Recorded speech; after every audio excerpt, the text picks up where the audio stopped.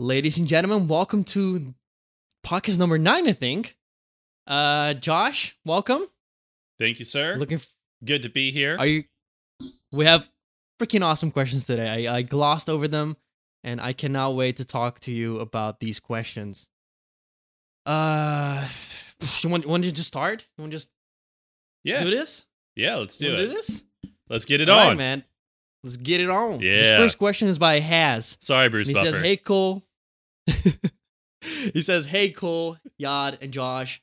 I really appreciate your work, passion, empathy, and philosophy in building out LabCo Fitness." Well, thank you, guys.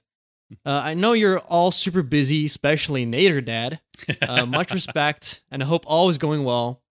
And he has 2 questions for us. So let's first do it. deal with question number 1. Okay. The first question is, do you know of any way to minimize the chance of making more stretch marks when gaining mass relatively quickly? Wow, that's a good question, man, because I have a lot of stretch marks. Can you please help me? Yeah, okay. So there is not a great answer for that because whether or not you get stretch marks is almost entirely a genetic thing. For example, my wife has 0 stretch marks from pregnancy. Whoa. None. And but she has been kicked in the leg by a horse and had her calf torn off, and she literally pressure wrapped it back in place. And it used to be like a fist-sized scar. Now it's about the size of one of my fingernails, and it's hard to see.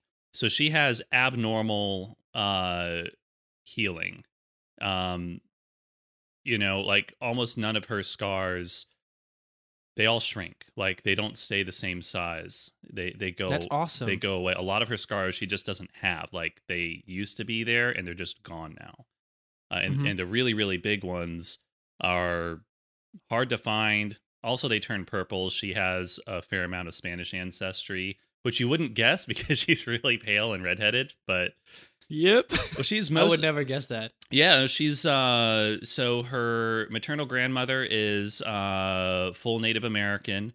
She is Blackfoot and Cherokee and has like a special place in the tribe. And then her father, one of his grandparents is also, I forget what tribe they were. And then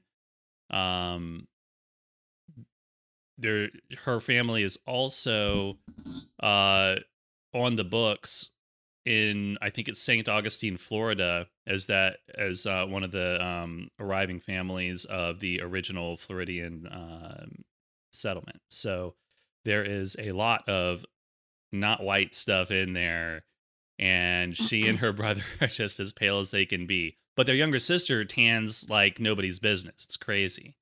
And so, I mean, you can never tell by looking at people what's going on. And the same thing goes for, scarring. You don't know until you know. Because what you have to realize is that a stretch mark basically is a scar. It's just inside the skin. And as far as things you can do, massaging them is actually very helpful. Potentially some infrared, maybe. But that's more preventative. A lot of it is just don't grow as fast, What? And here's the thing, though. Sometimes that doesn't matter either. Sometimes even if people are growing slow, they'll still get stretch marks. And I wouldn't worry about it. I really, it's whatever. It's like, what, is it a bad thing that you're able to grow fast? No. So, you know what I mean? Cool. It's not something to be ashamed of. It's just your body, not a big deal. It just kind of means you got buff. And the as far as minimizing appearance, there are a few things that do work. The biggest one is time. The next one, medically, you can get over the counter. There's a cream called Strivectin. I forget what's in it.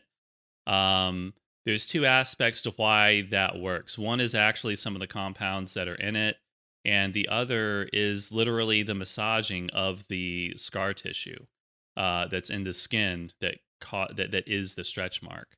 Massaging and applying pressure to the like stretch, like going through and kind of just, it's the same thing with skin.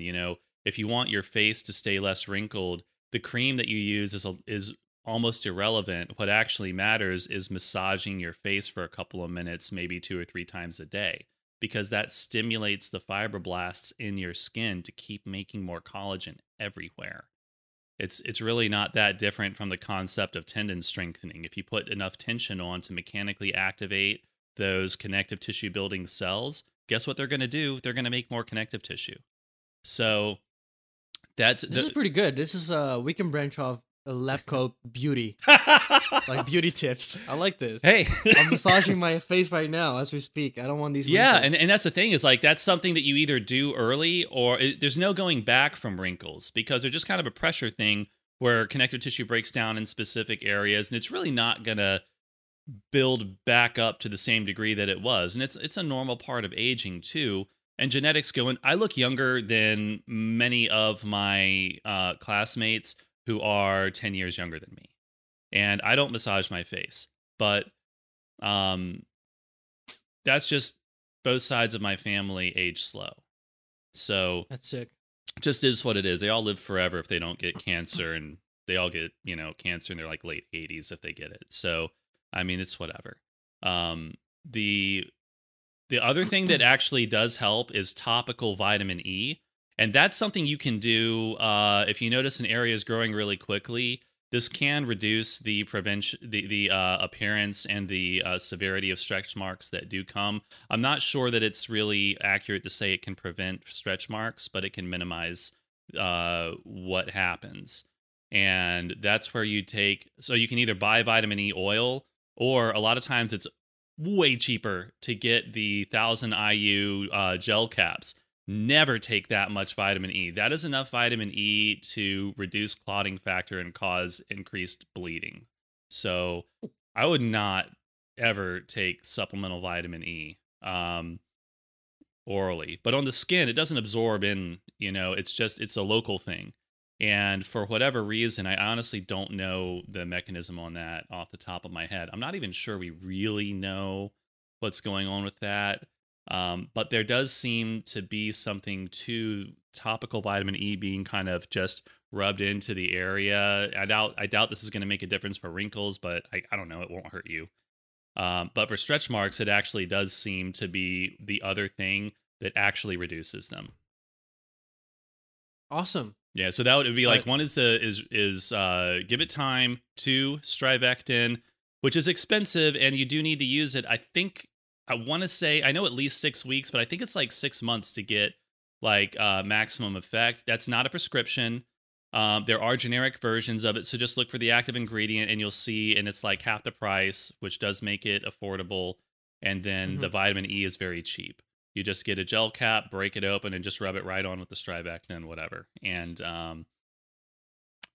I would not go crazy on anything beyond that. There probably are therapies like low intensity like infrared laser and stuff like that, but you're not going to get insurance coverage. It's going to be expensive.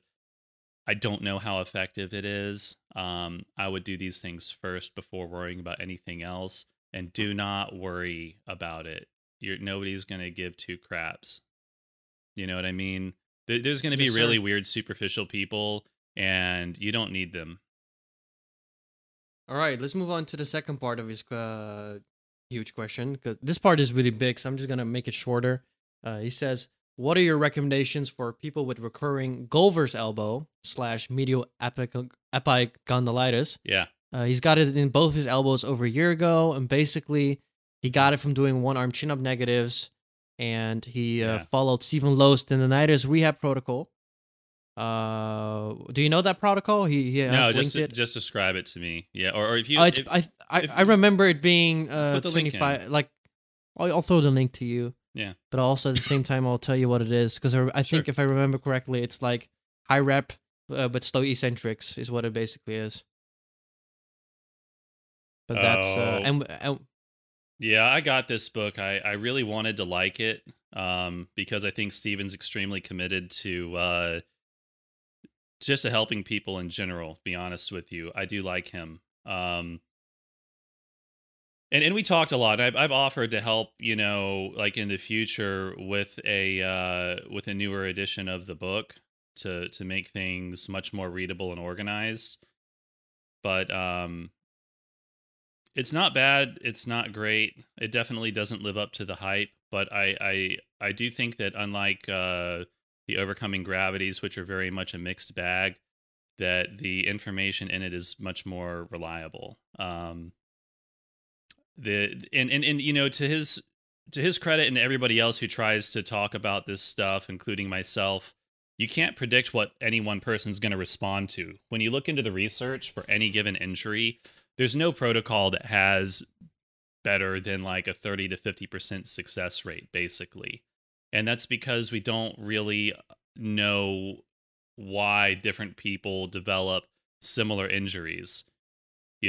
So there are and some people, we all have different versions of the same genes, and that means that we have slightly different respond, like we respond the same way fundamentally, but it's kind of like there's a difference between a regular street car and a high performance race car, even though they both burn gasoline, you know what I mean?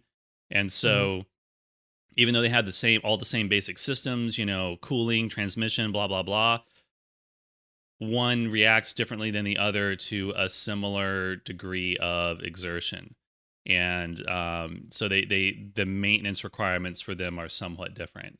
And problems tend to happen in different areas too. So because of the way that they're used and the way they respond. And bodies are very similar to that. So you kind of have to start with one thing and try it, and doing it for like a couple of weeks is honestly often not enough, which is kind of frustrating. There are some injuries that don't start responding to therapy for months, and they are responding. It's just you can't tell, so you've got to be super patient with stuff like this. I actually have that book somewhere over in my stack over here. I got it. Is it out? Yeah, it's been out for a while. I got it because I wanted to give an honest review. Somebody was talking about it, and I really wanted to like it. I liked I think it had very good promotion. I thought they did a great job promoting it. As far as the way they did it under-delivered. Sure? But it says it's supposed to come out in 2019 winter. No. Are you talking about Overcoming? Tendinitis. Well, it says on that same page that I just sent you. He may be doing a second edition. Okay. I know that he knows that he needs to, and here's the thing, anybody who's ever tried to write something knows that it is super hard to get it right the first time. And if you don't have laymen who are doing as a part of your editing and proofreading, then you're not going to have the product you were hoping for. It just is Isn't what that it Overcoming is. Posture you were reading? No. Overcoming Poor Posture? No. Let me, I know that it's, oh, shit, never mind. Yeah, I think it's Poor Posture you were talking about. You're right. Yeah, the tendinitis one isn't out yet. That's my fault. Yeah. So I have Overcoming Poor Posture. I was not the most impressed with that. But it's not bad either. It's just that it was approached, I think, with a somewhat narrow view in certain areas with very good explanations in others. I think the biggest thing I had with it is that it's not that the language is not as accessible. Like when you hear, pain is a very complex topic. One of the first models of pain was the gate control theory. No explanation of what that is. This theory quickly became outdated. More models began to replace it. The two primary models, neuromatrix theory of pain and the biopsychosocial model.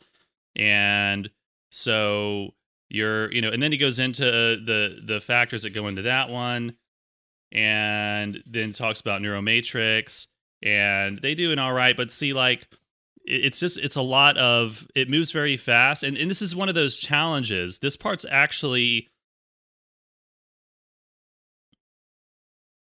for a book this size, I don't think that it was possible to do it to do a better job with the space that they took, but they only took 1, 2, 3.5 pages to talk about that.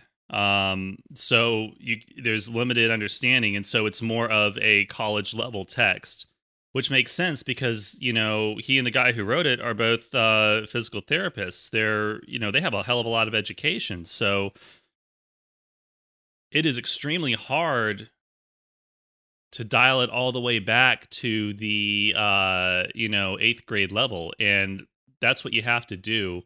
That should always be your goal when you want a wide audience, because that's the typical average reading level is 8th to 10th grade. And that's not bad. I mean, that's reading Shakespeare and stuff, but it's not it can't be super technical. And that's the thing. There's also like the next part on like pain and muscular tightness is not done very well at all. I mean, the organization's okay. It's just that a lot of the stuff is very incompletely explained and is not actually very accurate.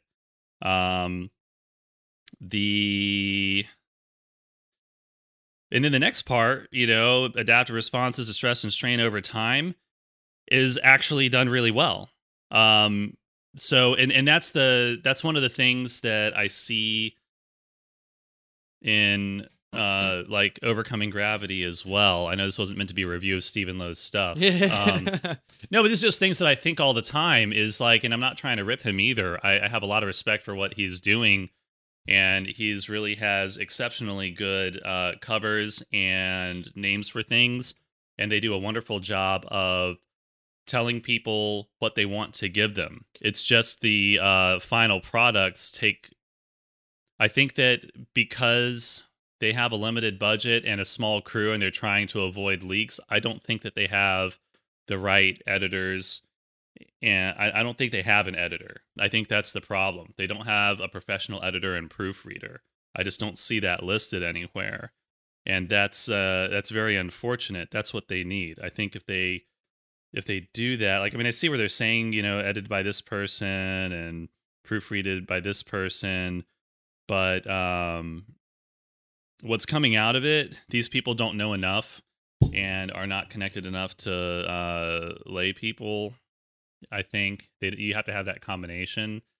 I don't know. That's where the disconnect is happening. So I'm hopeful for the tendonitis thing. I think that is by far where he's got the best chance of really hitting a home run, because that's completely within his wheelhouse. The posture thing is not as much, because he's trying to go into neuroscience and things like that, and it's not his area of expertise.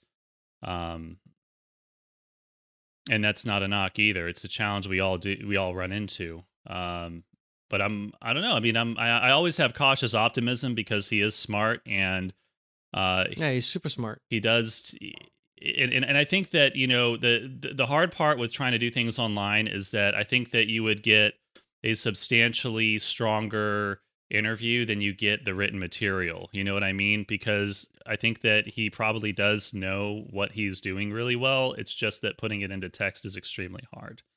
So I'm excited. I don't know. We'll see. So tell me again about the protocol that you mentioned. If I remember correctly, because I remember people referring back to this in the past, he's giving first in that article he's doing the what was it called, the RIAP thing. You rest, ISIT, use NSAIDs. Yeah.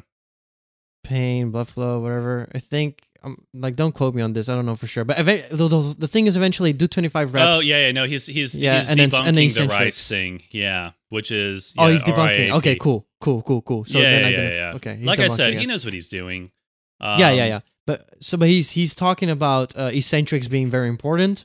Yeah. And he's saying, well, apparently 30 to 50 reps for 3 his write-up. sets. Yeah, his write-up is from what I'm seeing based on the link, and we'll include the link in here so that people can take a look. Don't quote me on this. I'm quickly reading this. I think that yeah, I mean, I have to read through what I'm seeing so far is very good. Yeah. So this is also showing some limited knowledge on certain areas, but he is absolutely the things that I do see. And the only reason that I had that is medical school. I mean, you can't replace that level of hard science with anything else, and you're not supposed to. But so in my opinion, I think that this is a great page to have a permanent link to. That's just my opinion. No, I think it's a great article. That it's so is he? So I'm looking at different things that he's saying to do. I really don't have a problem with any of the he's exercises. Also recommending collagen with vitamin C. Yeah, of course. And he's actually referring to you. Naderman's anecdotal evidence on gelatin plus vitamin C combo with resistance training. That's pretty cool. And, I think that what he needs to do there is also include some of the the PubMed links, just so that people can see that it's not like a random thing. It actually... He did. Yeah. He did. Okay, great. Yeah, like I don't have time to, go through all his stuff. No, I'm quickly scrolling towards it, but it looks really good. Like I said, I think that this is basically his wheelhouse. This is where he is going to shine. So I expect that this is going to be a really good book. There it is. I see it. That's hilarious. That's very cool. Yeah, but anyway, I like it. The person who sent the question he says he's been doing that for a while, and but it's still incredibly frustrating because he's nowhere near where he was before. Right. And sometimes he feels I'm going to tell you aggravation. A 15-second story. Okay. When I had bicep tendonitis and I say bicep tendonitis, I had generalized forearm tendonitis. I had medial, lateral, every fucking thing that went across the elbow was jacked up because I was strong. I just pulled myself hand over hand up ropes, and because I could, because it was cool.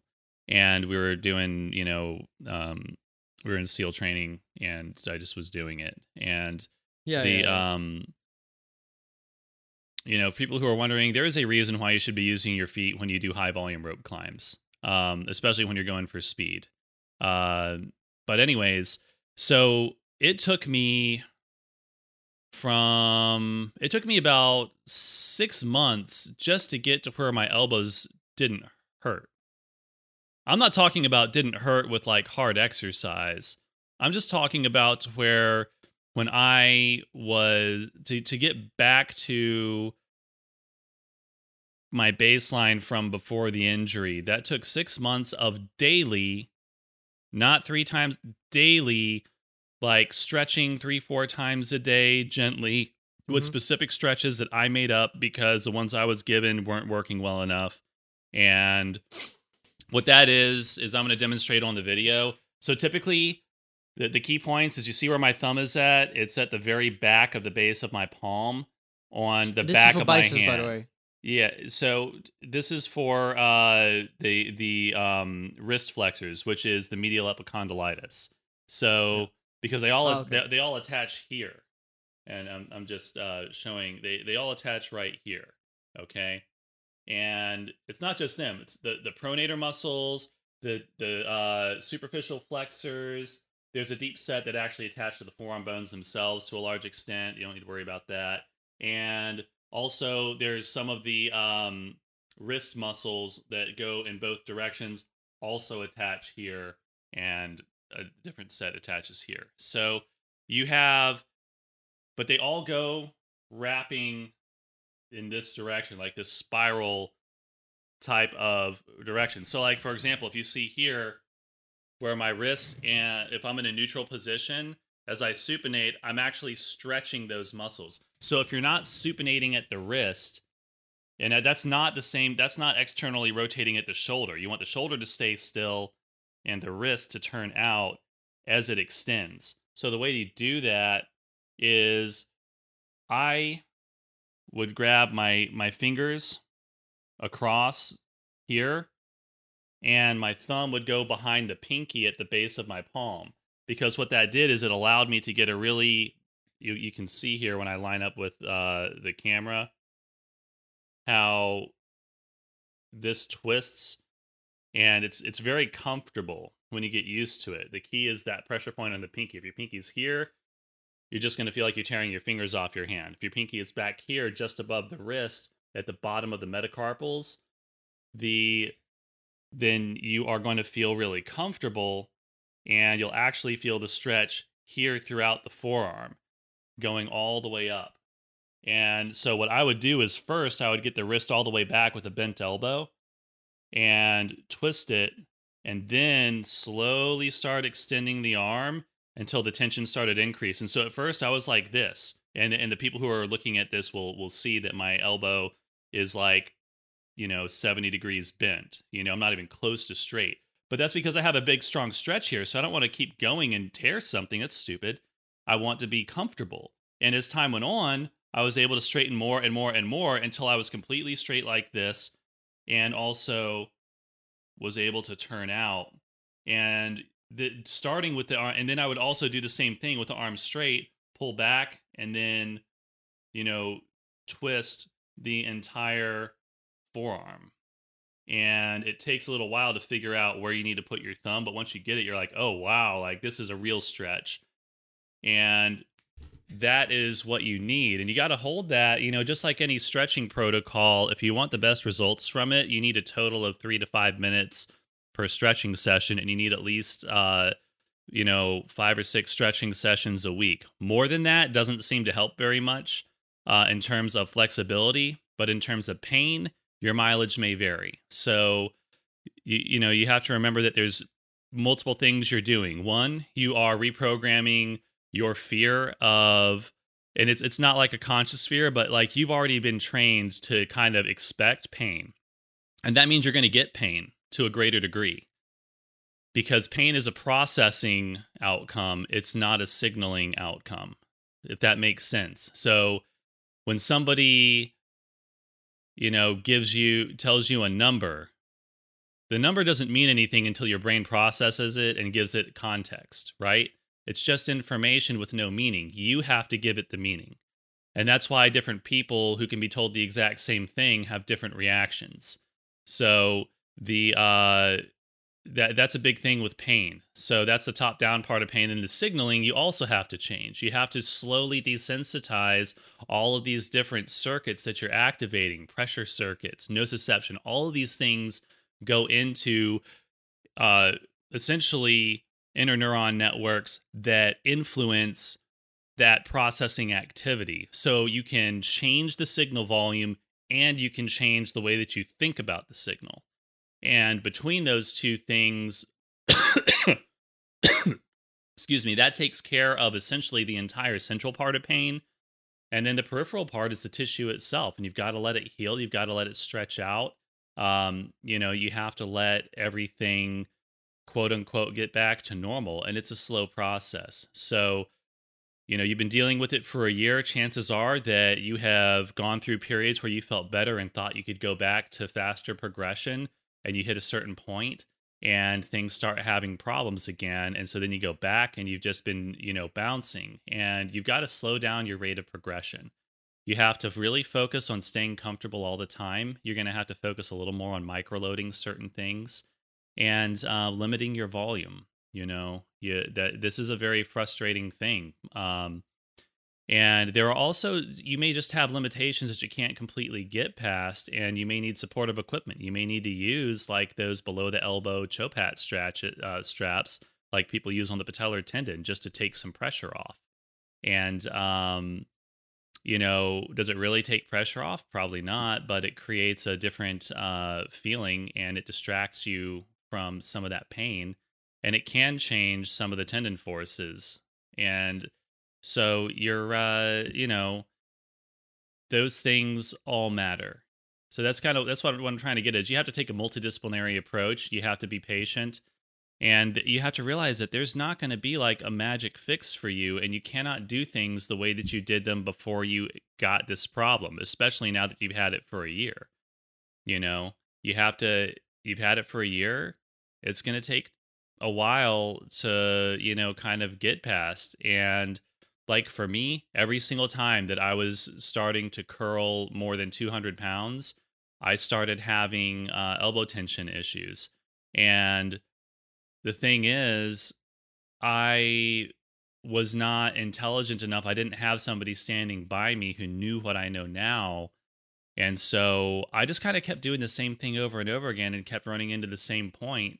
So I never progressed in my barbell curls past 205 pounds because I didn't understand what I needed to do. I didn't understand that at that point I needed a lot more low weight, more reps kind of work, and that I needed to go through and cycle my training appropriately and not work heavy not do like a heavy set every day, of training or even every week necessarily. And it doesn't always need to be 200 pounds, just to keep my strength. Like there were things that I just wasn't doing smart enough.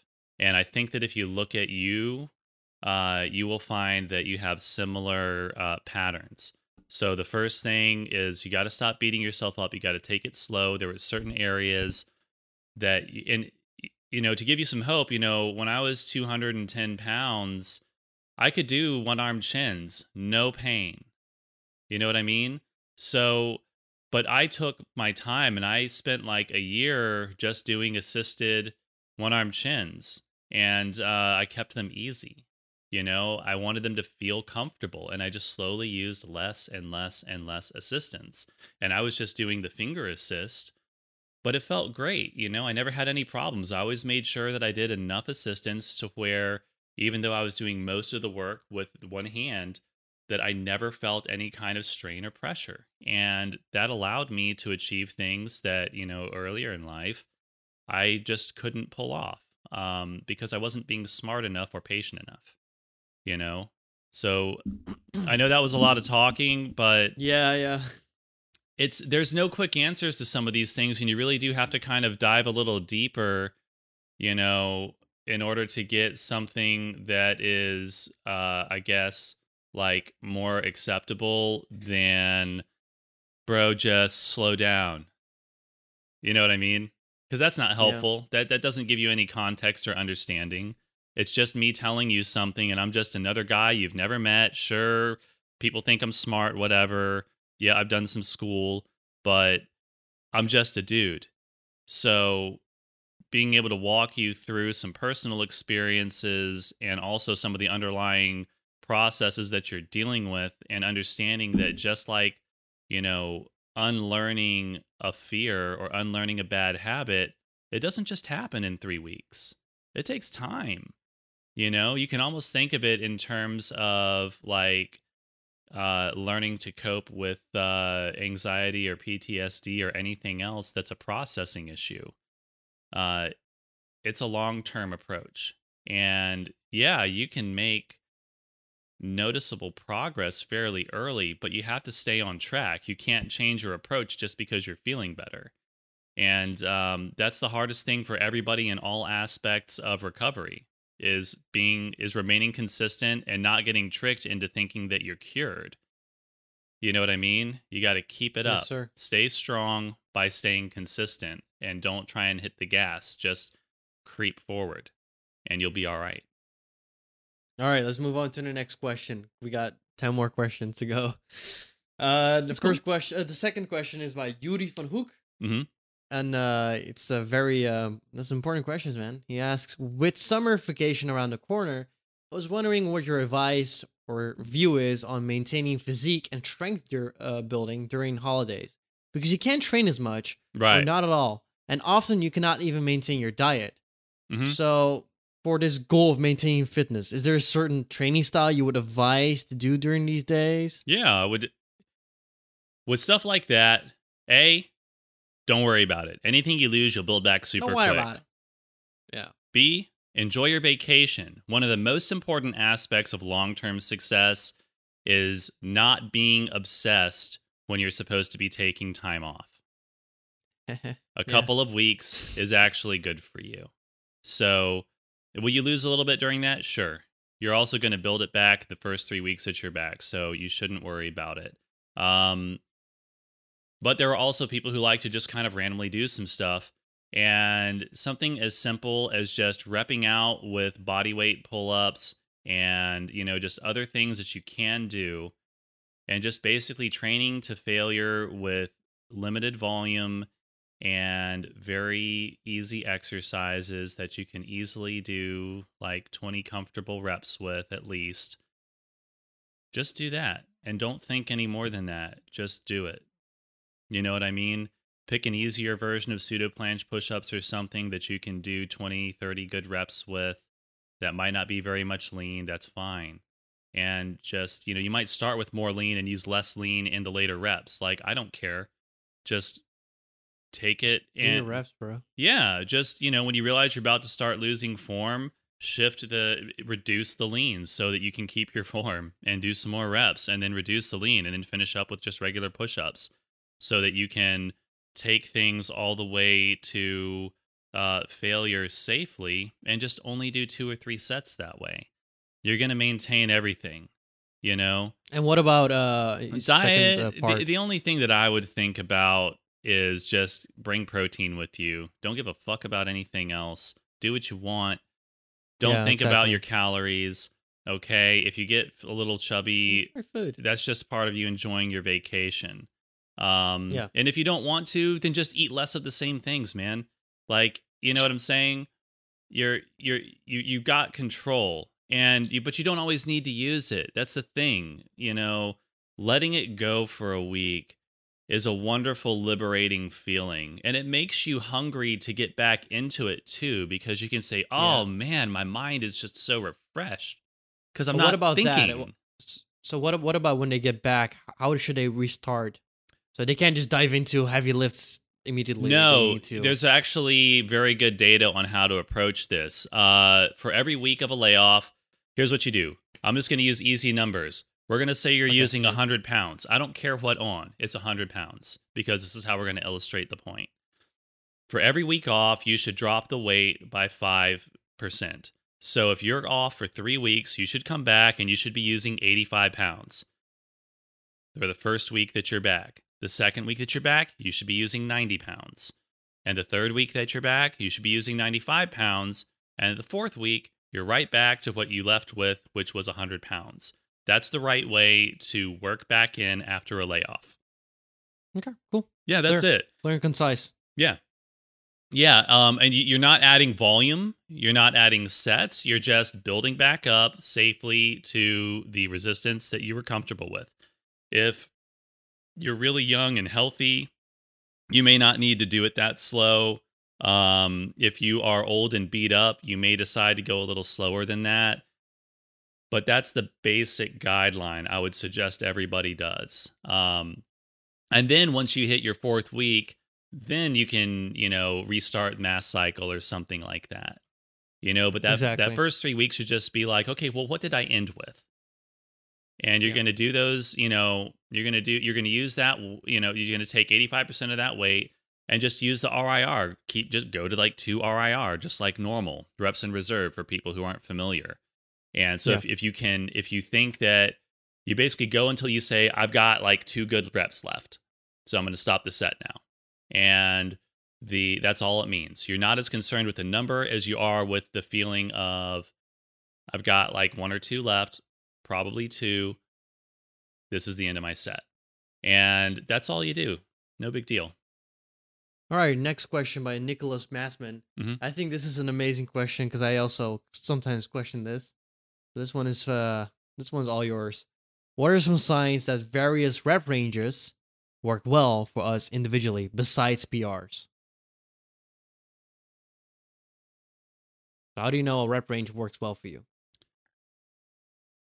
So one thing that I would say, obviously, your personal progress is the first thing you should be looking at. There is no single greater indicator of your body responding well than your body actually responding well. I know that sounds funny, and I kind of feel like a jackass saying it like that. No, but here, but you got to put it in context. Okay, but there are other things. Okay. You look at the research, okay? And this isn't just numbers on paper.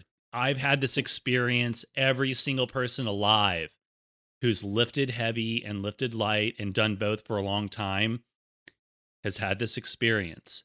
You feel a lot less beat up when you're lifting on the lighter side than when you're lifting on the heavier side. So even if you are growing well with, 5 reps using a 7-rep max, which is your 2 reps in reserve, you may find that after, 2 or 3 months, you're still making progress, but you start feeling just worn down. Like you're not even really tired. You're just like, I don't know, something's a little off. Yeah, you got to change it up. A little bit stiff. Yeah. You're like, yeah, it's time to change that up. And it might not be that long. You may find like, okay, it's been 4 weeks, and like the first 3 weeks felt great. I still feel good, but I can tell. It's like it's hard to even put into words what you can tell, but you can just tell that you're coming up on this starting to be a trade-off instead of everything being good. And that's the time. I think people. That's the people time know to what switch. it is. And that's the thing. It's you're never going to know until you go. So the reason why early on we want you to expose yourself to like 15 reps with 2 reps in reserve, to 10 reps with 2 reps in reserve, and to 5 reps with 2 reps in reserve, is that those are substantially different effort levels. But as a whole, on average, they're going to cause the same amount of growth. So you've got to find out what feels good to you and kind of for how long. And that's going to let you make good decisions about what you need when. And also understanding that you may find that, wow, when I switch these cycles up every 4 weeks, I just feel great. Or you know what? I can run 8 weeks easy and feel kick-ass with like that 10 reps. With the 15, I just start getting a little too much volume. And with the 5, I just start feeling a little worn down.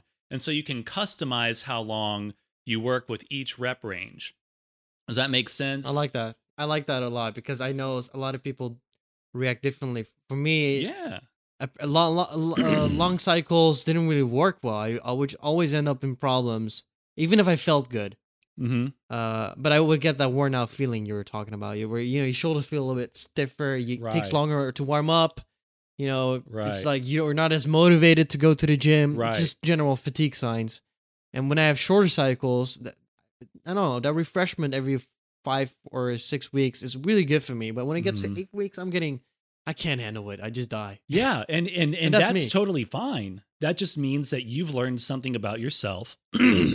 And now your personal implementation is probably going to be different than mine. And that is fine. That's totally fine. But I like that. Yeah, because we're following the same rules. And that's where we're going as we continue these cycles and we continue offering more and more guidance. And is that we're really turning people into educated lifters. And that's something that's sorely lacking. You get kind of these BS explanations and you can't absorb everything at once. You can read a book, you can read it 10 times, but until you've kind of lived each chapter, they don't mean so much to you and you can't put it all together. And so instead of throwing everything all at once and letting people kind of screw themselves up by accident, we're giving you what you need month by month. And we're making sure that your mind and your body are built together. Exactly. Let's move on to the next question by Daniel Manu. Okay. This question is for me. He says, "Hey Yod, tell us a funny story of yours." Okay. I thought about this because I read this question before. I was like, I gotta prepare for this one because I don't know. I have so many funny stories, but this one is related to calisthenics, so I think I'll tell that one. Okay. So I was a friend of mine was like, "Hey, you wanna do this workout with Artem Mazarov, who's like a famous calisthenics guy. He's a Russian guy, really skinny but insanely strong." Mm-hmm. And I was like, "Yeah, dude, let's do it. It's awesome." I was in the middle of a mass cycle back then. I was really inflamed. Like I was tired. I was like the end of the mass cycle, but I took 2-3 days off. I hadn't done a lot of skills, so shreddle planche was even hard for me. Anyway, I got there. We were the 3 of us, my friend, and some other guy, and then him, and his girlfriend actually. So it was 4 or 5 of us, and we were warming up, doing a bunch of stuff, and I was fanboying about him. I was like, "Oh man, you're so cool! You like one-handed handstands. Your full planche is so cool." and he was doing the shreddle Maltese, and I looked at him and was like, man, I wish I could do that. Yeah, I said that to him, but I couldn't back then. I had never done a Maltese, and then I just went to the bar. I was like, you know what, I'll try. And he looked at me. I was like, okay, go ahead, try. And I popped into a full planche, a full Maltese. I kid you not. Held it for 6 to 7 seconds. I fell out, and I looked at the camera. And I said, "What the fuck?" And then he looked at me, sort of betrayed. Like, you're supposed to be weaker than me the way you're talking. Yeah. That was the first part. Okay, and then he was like, "Oh, cool. This is gonna happen. That's fine." So then he was doing the impossible dip. You know, but if people can see me, that's basically like a tricep extension dip where you keep your body upright the entire time. So it's really hard. It's a really hard exercise. And he was doing that, and he went to a straddle planche, then he went to a one-handed handstand. I was like, damn, man, you're so cool. I wish I could do an impossible dip. You know what? I'll try. And then I'll try it again. And what do you know? I could do it easily. You need to He share. looked at me again. No, he looked at me again. And was like, what are you doing? What's wrong with you? Okay, but that was number 2. Then the third time, he was doing full planches to handstands. Now, at this point, I had done straddle planches to handstands. I could only do 1 reps. It was really difficult for me back then. So I was like, man, I wish I could do a full planche to handstand. That's so cool. And sure enough, I did a full planche to handstand. And he just walked away. I was going to say, you see, like, I'm out of here. This motherfucker is trolling the shit out of me. I'm done. But that was genuine. I could not do these things. I know. And then I remember you telling me about was, yeah. And the funniest part was, he just he was like, okay, fuck you, in his mind, because I know he was thinking that. He went into a handstand and he did 40 to 50 handstand push-ups freestanding. Wow. And then I was like, yep. See, you're still the guy, man. Don't worry about it.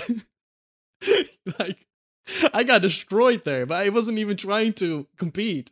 I was just really strong that day for some reason. It was just all the mass training helped, and I could just do these things for some reason. And I was hyped because I wanted to impress him. And that's the thing. Everybody is stronger on competition day. And it's not because your body is magically different. It's just that, when you're in training, you're supposed to be holding back. That's the whole point of training. Exactly. I am twice as strong when people are looking. Mm-hmm. And that's why you have to be so careful. No, but that's why I don't train in public as much as I used to. Back in the old days, I went to a lot of street workout events. The last one I went to was like 2 years ago, I think. Because I just don't want to do that. I know myself. You need to share the video that you shared with us where you're sitting in that chair in the med school with your one leg crossed over the other, and then you just press yourself. And then I went. That's like the ultra impossible dip. Yeah. Like that's something else.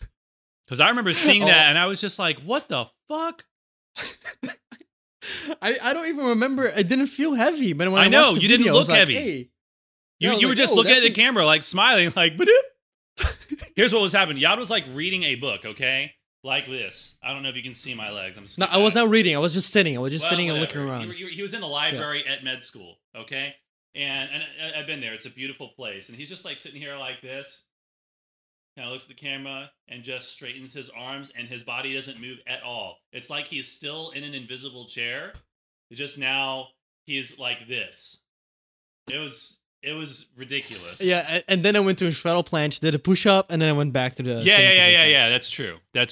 Yeah, that was amazing. Fun. That was I can still do those things. That's I know. Weird part. I can still. You're stronger now. Like you don't realize, like even though you've had some issues, you have built up so much strength, and the things that you're still doing now, even for maintenance, like you're maintaining that, and it's there. That's the thing. Like, people don't understand that this mass training is so much more important. Powerlifters do it. Everybody does it because it is really the only safe way to reliably build yourself to superhuman levels. And every so often you get to show it off, but you can't do that that often. I mean, yeah, you can do the weaker stuff when you're really strong. Yeah. Well, Like, for example, people who can hold a full planche for 30 Uh-huh. seconds, they full planche all the time because it's fucking. yeah, but they're full doing planche. 10 seconds, and you Yeah, know, yeah. But that's the same but thing that's for my front easy lever. for them. Yeah, exactly. Well, for the front lever, I could do 43 seconds, but Mhm. when I was showing it off, I never did more than 10 because who cares about more than 10? It doesn't look more impressive. So I always Right. just went into full lever, held for 10 seconds, and I could do that even when I was beat up, tired as hell, had shoes on, whatever. Yeah. Like even those steel shoes did not matter to me. Yep. It felt the same. And it's just, I built that capacity, and so I could Mhm. front lever whenever I wanted. And it's one of those fun things, front lever was Yeah. one of those things I could always do. Like, oh, front lever, yeah, sure, whatever. That was dips for me.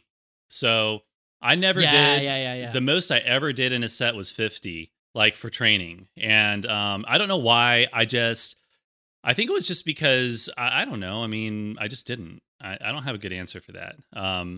No, you're like enough. They were That's good for me, like, fast. enough. They were fast. Yeah. But and then, so I just started adding weight to that, and that's how I ended up doing 50 reps of 120 pounds. That was the heaviest dumbbell that we had, and so that's what I just held between my knees.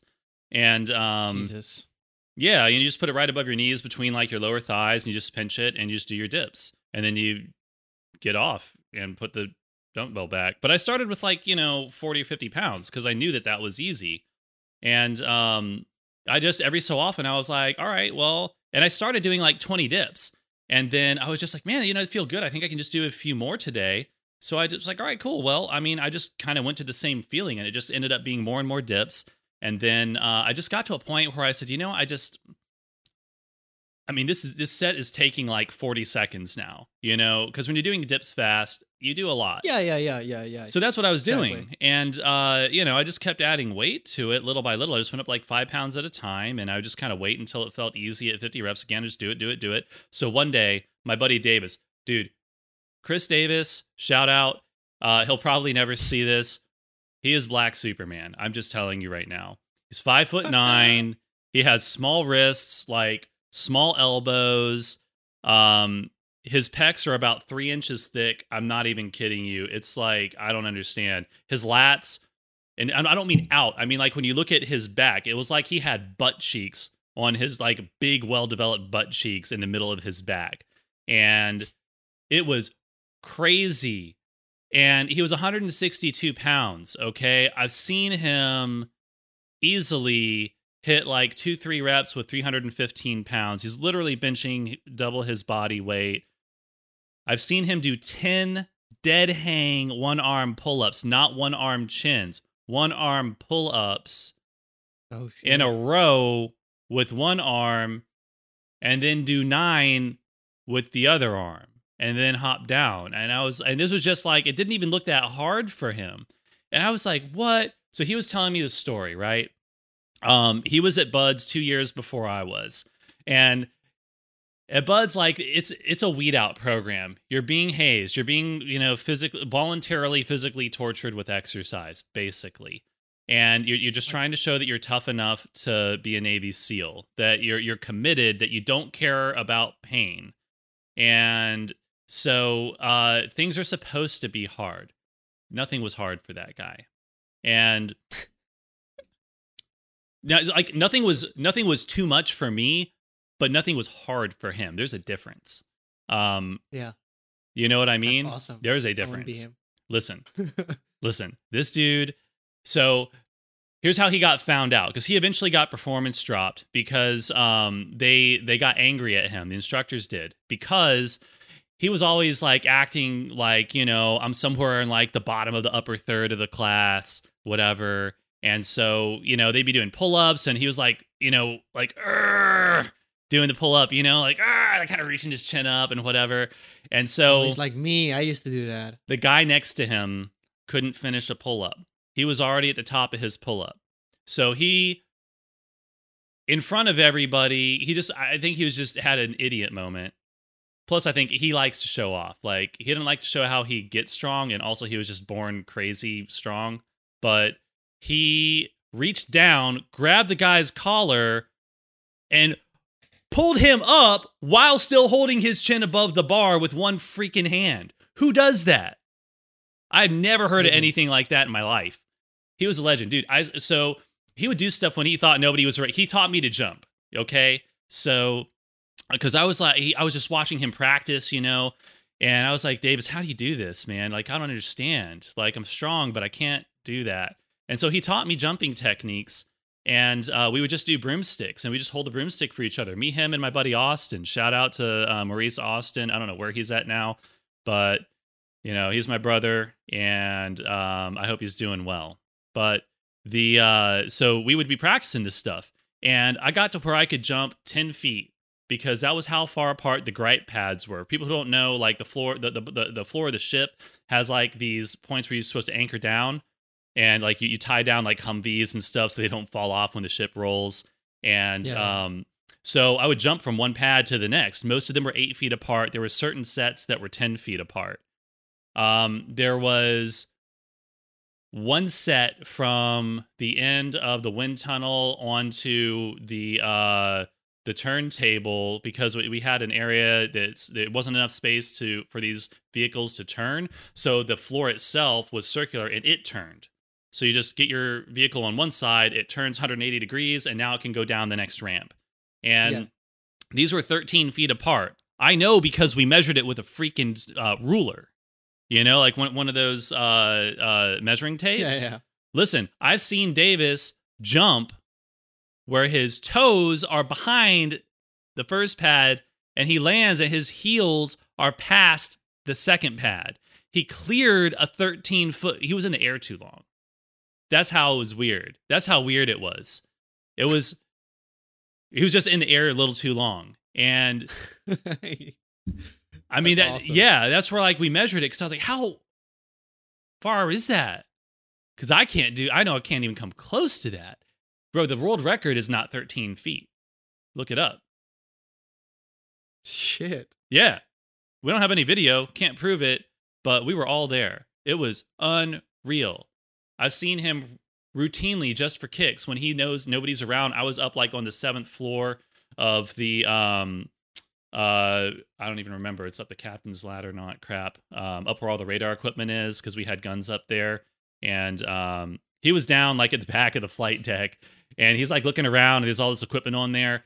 There's some kind of heavy machinery where the roof of it was like at his chin level, and with one step, he just like jumped, no hands, he just jumped on it like a cat. I was sweet, awesome. Bro. I was sweet. I just dropped my broom. I was like, "What did I just watch?" I don't understand this person. Like, this is not a normal human being at all. Like, I already knew that, but it's weird when you see somebody do that many different things incredibly well. So here's where my dip story comes in. Is I knew I was never going to beat Davis in pull-ups, but I always had supreme confidence in my dipping ability. Nobody could beat me.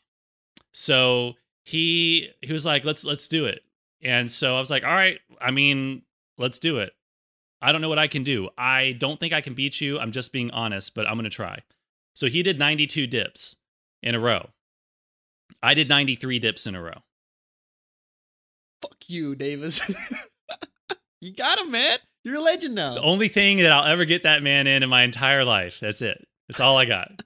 He could probably do 150 now, so. I don't know. I've seen him do, and he did this just to screw with the Marines. They were having a pull-up competition and blah, blah, blah. So I went out there. I did like 26 pull-ups, which was like, I mean, way more than anybody my size could do. And so he comes out. There's a guy who did like, I don't know, 30, 35 pull-ups. It was a lot. So Davis comes out, and he doesn't even say anything. He just kind of like real quiet, like walks out the corner. And here's a crazy thing about Davis. When he's wearing his coveralls, he looks like a normal human being. Uh-huh. So you can't really, because he doesn't have a huge frame, you know? He's just like abnormally built. And so you can't really see it through clothing. And unless he's got like a thin t-shirt on or something. And then you're like, what are you hiding on your chest, man? And so anyways, he did 45 pull-ups. Just the last one looked exactly like the first one. Wasn't even breathing hard. And then just hopped down and walked away. Didn't say anything to anybody.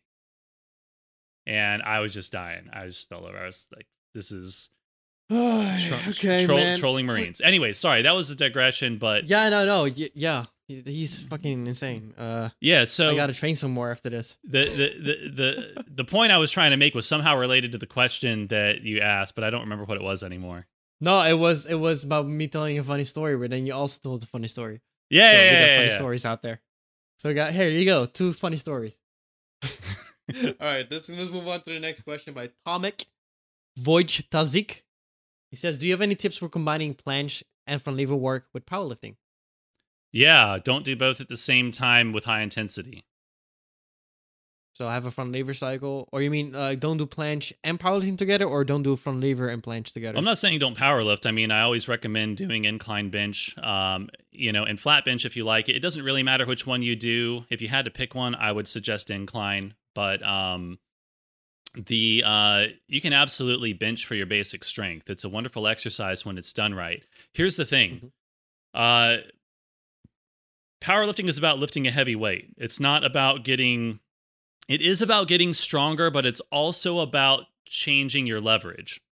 So you're looking, and it's got a very specific set of rules. So you're going to do things in powerlifting to minimize your bench press range of motion. That is the number one thing that will increase your bench press, is not having to move the bar as far.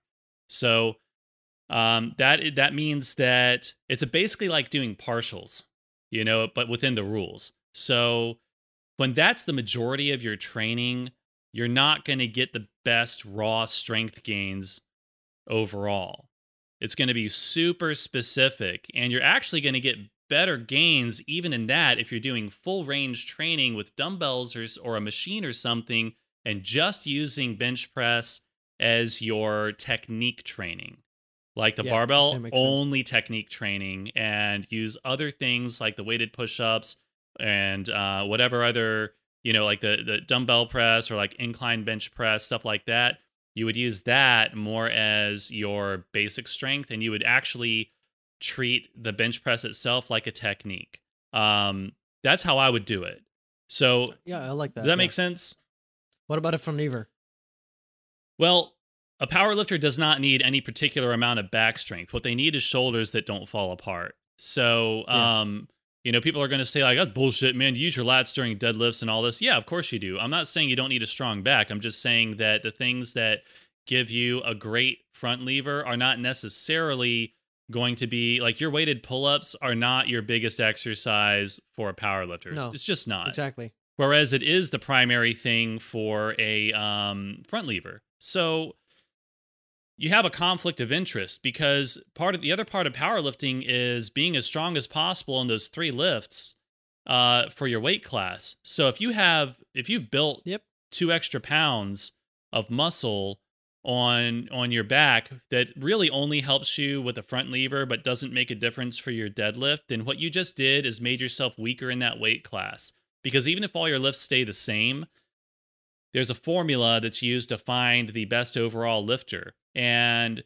for 2 people in the same weight class, if they both lift the same thing, the lighter person wins. So because they're considered to be stronger since they both did the same thing, but one weighed a pound less than the other, or half a pound less, some shit like that. Exactly. Yeah. So a lot of these things, they work like that. So it depends on like what your goals are. Like, I mean, I think like there's a casual who just wants to be super strong all around. You still have to cycle it. You have to pick whether my focus is more on planche or more on front lever, especially as you get stronger. And you have to swap back and forth between just maintaining one, and that means the basic strength, really, and focusing on the other. Because as you get stronger, you require more volume, and you also require a heavier weight to hit the same rep range. So you're kind of working a little bit, and your reflexes, the protective reflexes that you have, are dulled. So it means that you're able to access a higher percentage of your strength, which means that compared to your first 6 months of training, you're coming closer to your damage limits, and you don't have really any room to spare to screw up. And that means that you're going to be doing more repair work and less growth work after your workouts, which is, I think, personally part of why things start slowing down unless you're really, really, really, really, really careful about what you do.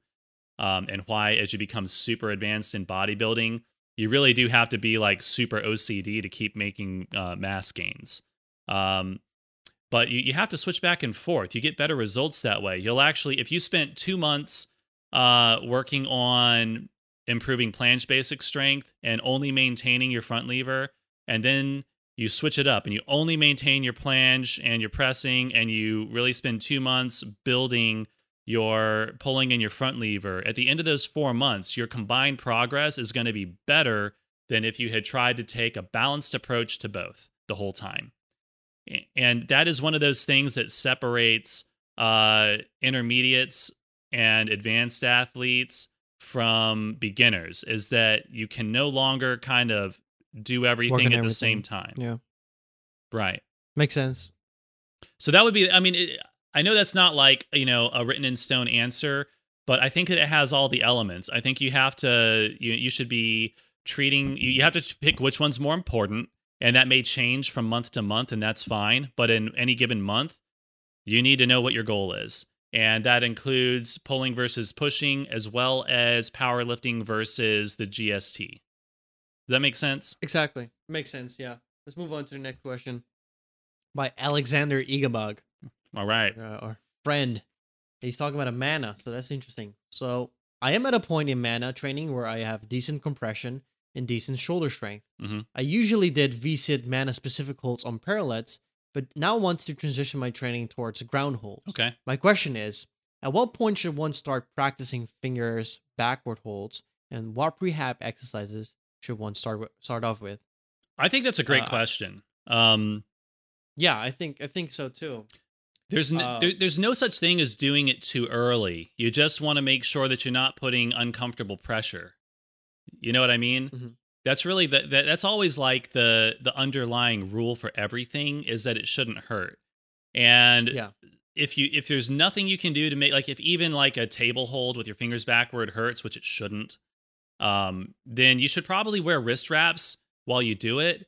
And if that makes it comfortable, keep wearing the wrist wraps for a while and prioritize some wrist strengthening, some hand and wrist stuff. And you'll find that after, a couple of months of that those problems kind of go away. Also, one thing is, for example, if you're deep into your man training, you're pretty, doing a lot of volume now, don't immediately do 100% of your volume on the floor. Yeah. Start off with 10% on the floor and then 90% on parallettes. Right. And make that shift slowly throughout the months. Exactly. So you want to make that's very important, especially in his case. Start your first set on the floor so that you're not inflamed. And then, when you feel comfortable and that's getting a little easier and it feels good, then transition your second set to the floor, and so on and so forth, until you are doing as much on the floor as you feel like doing. Exactly. And for prehab, just forearm stuff and wrist stuff, really. It's just that should be always a thing in your GSD stuff if you're doing supporting holds. Yeah. So the planche, handstands, pre-mana, everything. You need to get big forearms, and you just got to do your prehab for that. So we have a whole article on that, so you can just read that and also warm up your wrists, of course. Yep. And the one single thing that's, if we were going to say, like, for stretching, would be the hands backwards, straight arm stretch on the knees. You know what I'm saying? Where you're kneeling, you put your hands on the ground. What you're trying, you're trying to lift the fingers and the knuckles off the ground, while without relaxing, if that makes sense. And you want the pressure to be close to the heel of the palm, and then you just lean backwards and you go to a comfortable level of tension, and you hold that for at first it might only be 10 seconds. Eventually you hold that for like at least 30. And you do 4, 5, 6 reps of that, and you do that every day. And after a couple of months, you'll find that you have more wrist extension comfortably than you'll ever need in a mana. And at that point, you won't need to worry about it. Yeah. Let's move on to the next question. And Yad shows that. That's Yad has that in his wrist stuff. It's in my wrist stuff. It's more ballistic when I do it, but what Josh is saying is just hold it for longer. Mm-hmm. When I show it, it's usually like 5 seconds. But that's because you're doing a warm-up. Yeah, that's the warm-up. But what he's saying is actual, the routine for stretching. Right. Do you recommend doing that after your training, or? I think it depends on the person. I think that if your goal is the flexibility, then you should do it whenever you have time. The problem with doing it after the training is that you will be more inflamed.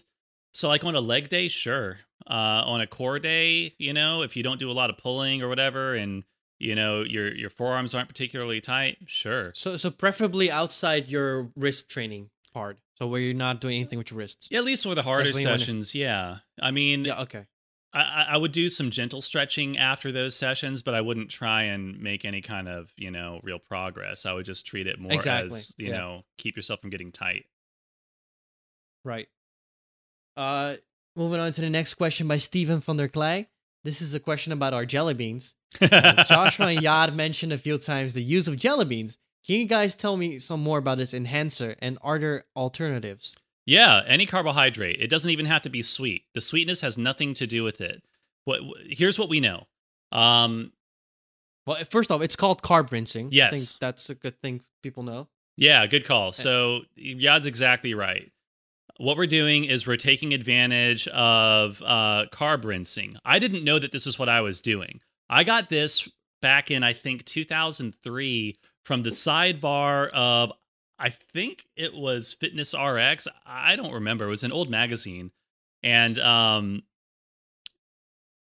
one of these pro bodybuilders was just talking about like little tricks and tips. And his his tip was like, I'm in the gym for like 2 hours and I eat Skittles. Like I just have 1 or 2 Skittles between sets and I feel great. So I tried the Skittles and my stomach got upset after about 30 minutes. It's just too much acid for me. I don't have any reflux or anything like that. The Skittles didn't sit well in my stomach past a certain point. It just was what it was. We're all different. So I went and got jelly because I realized, like, I bet this is just the citric acid. It's just got too much in there for me. Because I'm eating like half a bag of Skittles while I'm working out with short rest. Like, that's not the best combination. Yeah. I heard about like, I had friends in Singapore. They were like, bro, we always have honey and bread and we just take a small bite between every set. So I tried that, but it was messy. So I was kind of frustrated with that. And then I tried a bunch of different stuff. And what I found worked best for me was just having jelly beans. I just got Jelly Belly. I tried the store brand. I tried the Jelly Bellies. Any jelly bean that looks like a Jelly Belly and actually is made with sugar is going to work. Okay. So what is it that actually works? What is it about carb rinsing? What does it do? It's purely neurological. What I thought I was doing was supporting my blood sugar levels and like, keeping myself from fatiguing as my liver got sort of to its it's not that it's Depletion of collection. Yeah, there's a point at which your liver stops sharing so easily because it's kind of designed to be more of a battery for your brain than anything else. And Yeah. Totally. So but what it's actually doing is we don't know what, but we do know it's it neurological. increases neurological output sort of. Yeah, it's but we don't know why. No, yeah, all we know is that it is essentially acting through the sympathetic system in some way. We don't know if it's really acting directly through the sympathetic system, but as a result of whatever sensory input we get from the carbs. And it's not something you can feel. There are literally neurological receptors in your mouth that directly respond to carbohydrate exposure. It can be bread flour. It doesn't matter what it is. It doesn't need to be, it just needs to be carbs, and you don't even have to ingest it. You can even spit it out if you want. Yeah, exactly. Right? So you don't even have to take it in. Correct. I always just shoot them up and swallow them because it takes like 30 seconds, to really like, if you just chew a jelly bean till it turns into mush, it takes most of your rest time.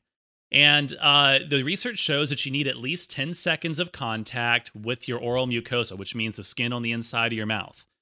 And so without knowing it, I was meeting all of the required conditions for carb rinsing. And well, can I ask you something? Yeah. Like, okay, so it's carb rinsing jelly beans, but I think there's also another like pro to it, and that is it's also kind of hydration if you combine with water. Yeah. Because if you think about it, it's got salt, it's got glucose, and if you add water to that, you're kind of doing sort of ORS, but then not the disgusting version. So there's truth to that.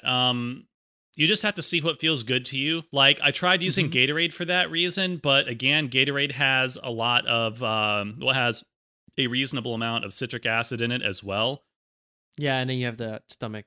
Yeah, I just found that after I had like half a gallon of Gatorade, I just didn't stomach much more. and we Yeah. didn't have good air conditioning in the ship gym, and I would be down there for like an hour and a half, and I needed more than half a gallon of water, because I was sweating a lot. So Yeah, but I I did I not just know. always I did not know about oral rehydration solution at the time, or I would have made a version of it. Now, to do this yourself, first off, I'm going to tell you really easy. the real thing a lot of people don't like. There are two ways to make it better. One is, those squeeze flavor things like the Mio, or they're all over the place now. Yeah, like the flavor drops. Right. You just squeeze in there until you really can't taste the salt so much. That's totally acceptable. Some people will be like, bro, that's a lot of artificial sweeteners. Yeah, but, do what you need to do. I'm just saying. Yeah. There are, some people do great with it. Some people might not like it. I don't think that, especially with the ones, I do not use sucralose. That is a thing that I have. I will use the acesulfame or whatever potassium. Stevia? Are you okay with? I personally don't like stevia, but I don't really care. That's up to the individual. It's got a bitter aftertaste in high concentration. Yeah, exactly. To me, it's just potato. It's whatever you prefer. I don't really care. And you don't have to do that either. You can also, just because you need like not a tablespoon, but like a teaspoon of table salt to make a proper oral rehydration solution for 1 liter of water, doesn't mean you actually have to use that much. Any salt that you put in is going to improve water absorption if there's also sugar. So if you have a jelly bean, and you're chewing up like 2 jelly beans between each set, and you have a swig of water, or even a quarter teaspoon, which is 1.25 grams or 1.25 milliliters. So and that ends up being like 600 milligrams of actual sodium. Just put whatever amount you can tolerate. Do not use iodized table salt if you have a sensitive palate. I use iodized salt because I don't want to be iodine deficient. That's just me. But, you only need like half a teaspoon per day to get all the iodine that you need. So it's easy, but you can taste the difference. It's got a nasty flavor to a lot of people. Sea salt is much more acceptable to most people in terms of taste. There's no difference in efficacy. It's just a question of what you can deal with. That makes sense? Yeah, well, yeah. For me though, I just taking a jelly bean and then swallow it down with water at the end. Yeah, keeps me really hydrated. It will. I know there's not a. I just looked up the macros. It's only 50 milligrams per 100. Right. Per serving. 57. Yeah, per serving. Yeah, there's basically no salt. Well, yeah, but just the carbohydrates will also draw water in with them. So exactly, that's what I'm saying. Yeah. That's what I'm saying. So you could technically have some salt with you and put it in your mouth and then swallow it out. Absolutely, that could actually be better because salt in your mouth first on its own is pretty cool. But if you have water, it's kind of. I like if you swallowed it down. Look, I have those salt lamps. I lick them. Yeah, you're weird. Because I like them. Yeah, I know. Morgan tells me all the time. She's like, "All right, Reese, look, there's your dad being weird again." You're a weird guy. But I like him. I don't know. It's just me. So yeah, I don't care how you do it. But the carb rinsing is a big help. And what it does, it reduces perceived exertion. So when you do the same amount of work, you don't feel like you've worked as hard. You can actually keep going longer. Yes, that too. You can keep going longer. And this is statistically significant. This is like, okay, when you watch a professional bike race, the top 3 to 5 people are usually finishing within like 30 to 60 seconds of each other. In a like 1 hour like maximum speed bike test, which that's a long test. The personal time, like the time that it takes to complete that reduces by like 2 or 3 minutes in trained cyclists. So this is like, that's a huge deal. That is changing your place on the podium. You know what I'm saying? If you were the only person, like if you were in 5th place, that might put you You in could've- second or third place. Yeah, second or third. Yeah. Maybe first, but like that actually could change your career. You know what I mean? Which is why everybody does it now. Yeah. So that it does make a difference. It also increases peak power, which is also interesting by like 2 or 3%. So the point is just that it makes everything easier. It's really cheap. It's really easy. And that's I like the jelly beans because they are not sticky. They don't spill. They're easy to keep in your Yeah. pocket. Nobody really sees them. So like even if your gym has like no food or no drink, not that anybody should ever have no drink, but you know what I mean? Like they have kind of restrictions. You can still pull Yeah, the they do. jelly beans off. And My gym is actually anti-food, but when they see me carry that bucket with jelly beans, because I have a bucket always, Mhm. they're okay with it. They're like, yeah, but cool, they're you're- like, you're a well, weird there's no guy." jelly, there's no sauce, like nothing's gonna get on the floor. Exactly. If you and drop even the it, nothing's instructors left take some. behind. I offer it to everyone in the gym. Like, you want some? You want some? Like, it's pretty good. Yeah. Carb rinsing. Look it up. Look Yeah. it up. Look it up. And everyone's looking weird at me in the beginning, but now everyone's cool with it. It's like, oh, he's got the jelly bean guys here, and then they take some jelly beans. It's also a trick. And I'm The like- first time that they do it, and they do it for the whole workout, they're like, damn, this actually works. Yep, and it's really cheap. That's another pro. Yeah, It's really cheap. So that's why I shared with everyone because it's fucking cheap. I don't give a absolutely. fuck. I think it's a great tip. If it was ketones, then I would not share with everyone. That's really expensive. It doesn't work either. So Yeah, we'll talk about that later. I Yeah. wanna the, some other time. the, but the that's- the only time that any kind of aerobic substrate will be useful is basically going to be in a submaximal aerobic environment where you are energy Yeah. restricted. So that is it's basically ultras. okay. I mean, really, like there's Yeah, I don't see why I should be because I'm not even close to aerobic stuff. So I'm only doing strength training if you think about and Yeah. hypertrophy maybe, but I don't need. Yeah, ketone My point supplements are not going to help anything. they're getting cheaper, by the way. If you like them, look, they're pretty low risk. It's just that it's money for no tangible benefit. I can't support that. Yeah, but I'm not going to slap like a massive warning label on something if it's literally like the beta hydroxy, whatever the fuck. That ketone is fine. I mean, it's the primary thing your body makes. Yes, you'll absorb it. Yes, you'll burn it. Yes, it's going to increase your acidity a little bit. So it actually has been shown to not necessarily be helpful, just like lactate supplementation. And if you're already providing ketones, your body is not going to make as many. So if you're trying to do keto, you may actually be suppressing your own ketogenesis. So if you're already paying more for meat, why would you also pay more for something that is not going to give you any additional benefit? It just doesn't. It doesn't Yeah, make I feel sense to me. But that's also on the outside. If you feel better with it, whatever.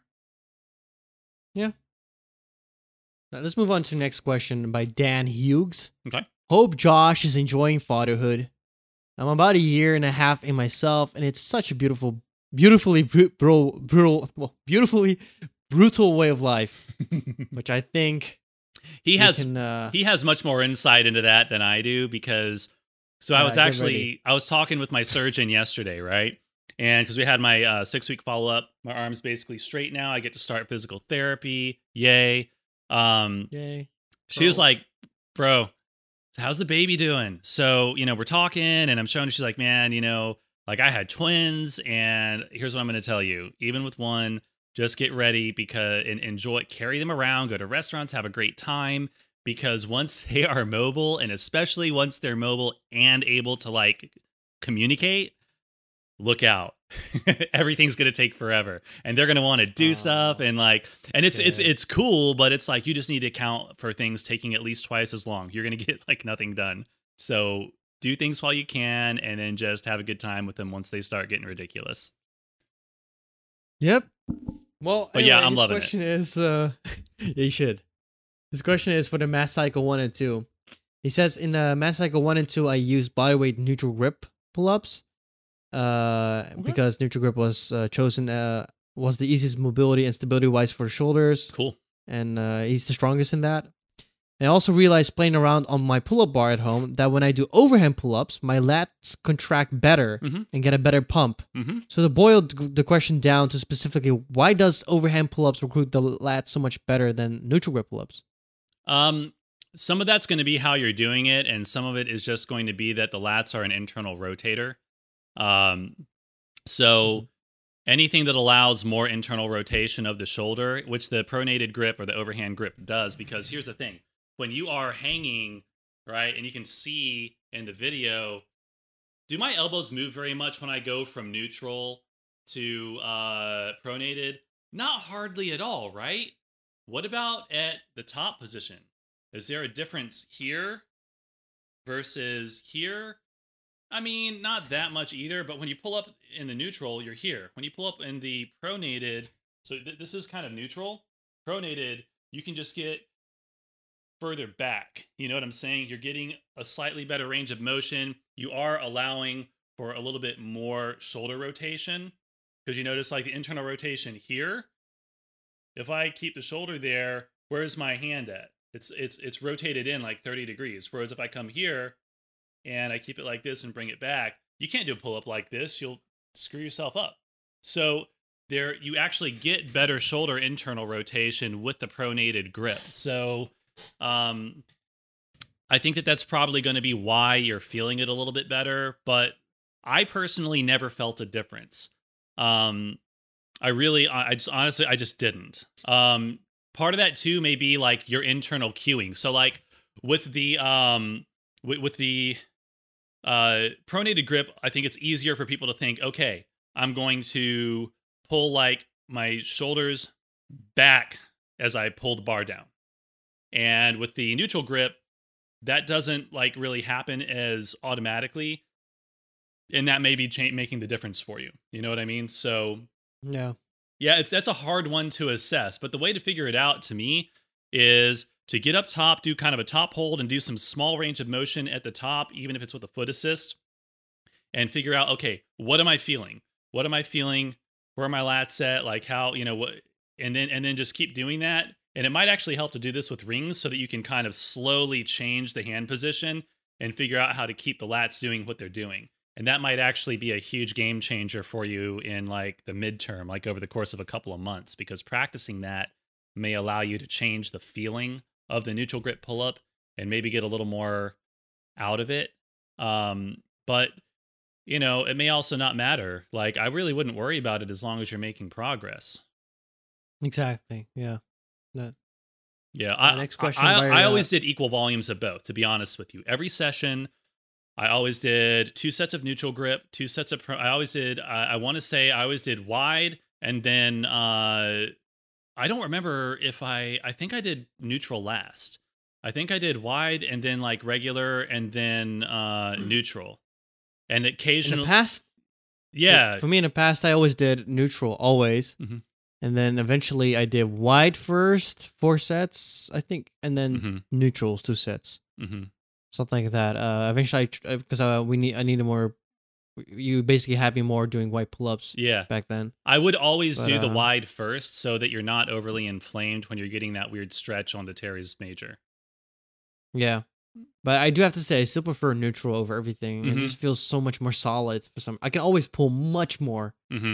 Much more with neutral than supinated and pronated. I think that a lot of people have that experience, and I think that's fine. It feels so good. I don't know. I just like, I don't know. There's not enough I can't of a put it difference. into words. There's so much research on this, and there's just not enough difference to care whether you're doing better with pronated or neutral. That's just the honest truth. You just do what works. Let's move on to the next question by Brian.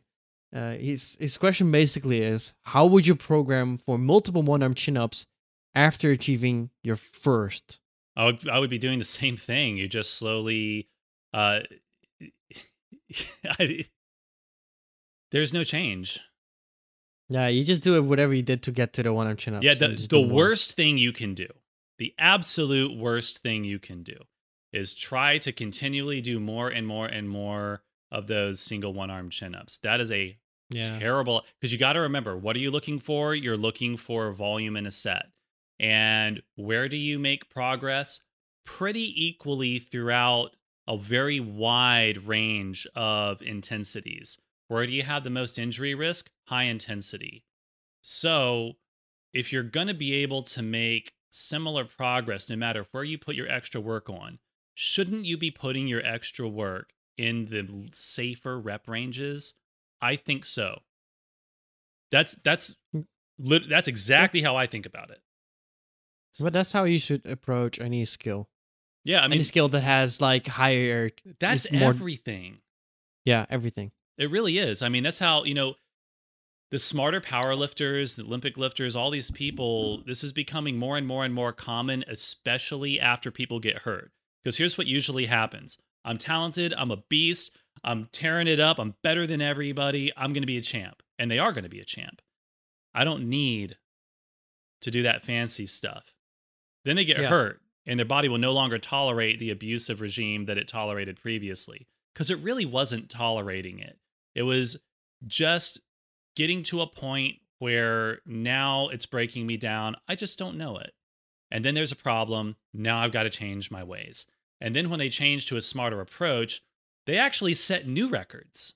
So I think that's where people get confused, both on the outside looking in and the athlete themselves. And there's no way to gain that perspective unless without going through that yourself, unless you're willing to trust the growing number of people who are making waves and are telling you repeatedly the same thing, that this is how we are doing it to stay safe long term and still set new records.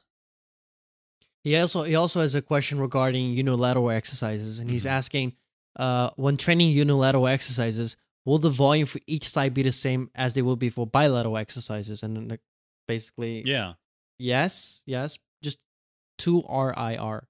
Yeah. So that could be different because you're doing a different exercise. Different. If you're almost every single it will person. Be different. So it's not like if you can do a 60 kilo overhead press with barbell, it won't be just like 30 kilo dumbbell. It will be radically different. Right. It will. So the thing is, you just want to pick a weight for each hand that is going to get you more or less in the rep range you want to be with the correct number of reps in reserve. That's basically it. If it's like, that's for everything. Don't question it. It's like, don't even think about much more. Don't make it more complicated than it is. Right. And that's all it is. Right. There's 2 ways to approach it. One, you do the exact ish. You stick the same number of rep ranges, even if it's a slightly different weight in each hand. 2, you use a slightly different rep range so that it's the same weight in each hand. There is no right or wrong there. It's only what feels best to you. Yep. And then he has one more question regarding the lab program. Okay. He says he's not interested in achieving full front lever and planche at the moment. Okay. But he's still interested in our programming. So does he need to make any modifications to the structure of cycle? Well, I don't know what his goals are.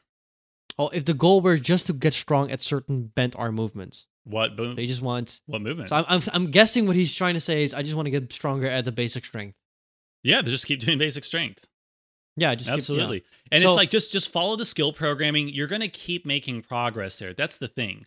The skill programming, I don't mean the skill cycle. I just mean that the technique training, those static holds, the leans, the entries and exits, all of that stuff, you don't need to do a huge amount of it to keep getting better at it.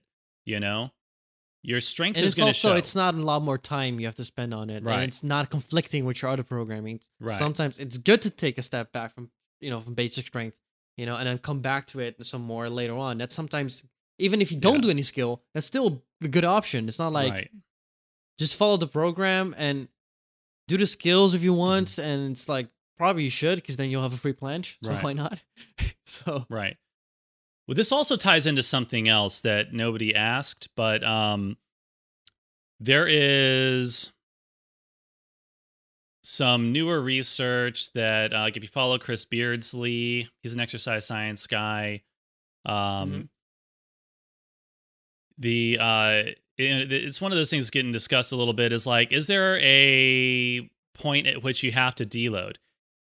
he takes this position. He takes a very extreme position in the camp of no, you shouldn't have to deload if you're programming properly. The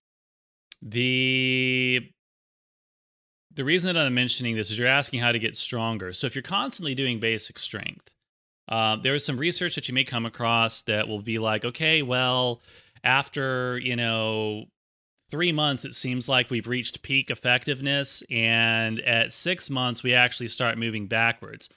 Everybody who's worked out for years and eaten well knows that that's not true. However, we usually have constant resets. We're not always doing 5 sets with 2 RIR in a particular rep range without ever doing less for a week here and there. That's very unusual. So all I'm saying is that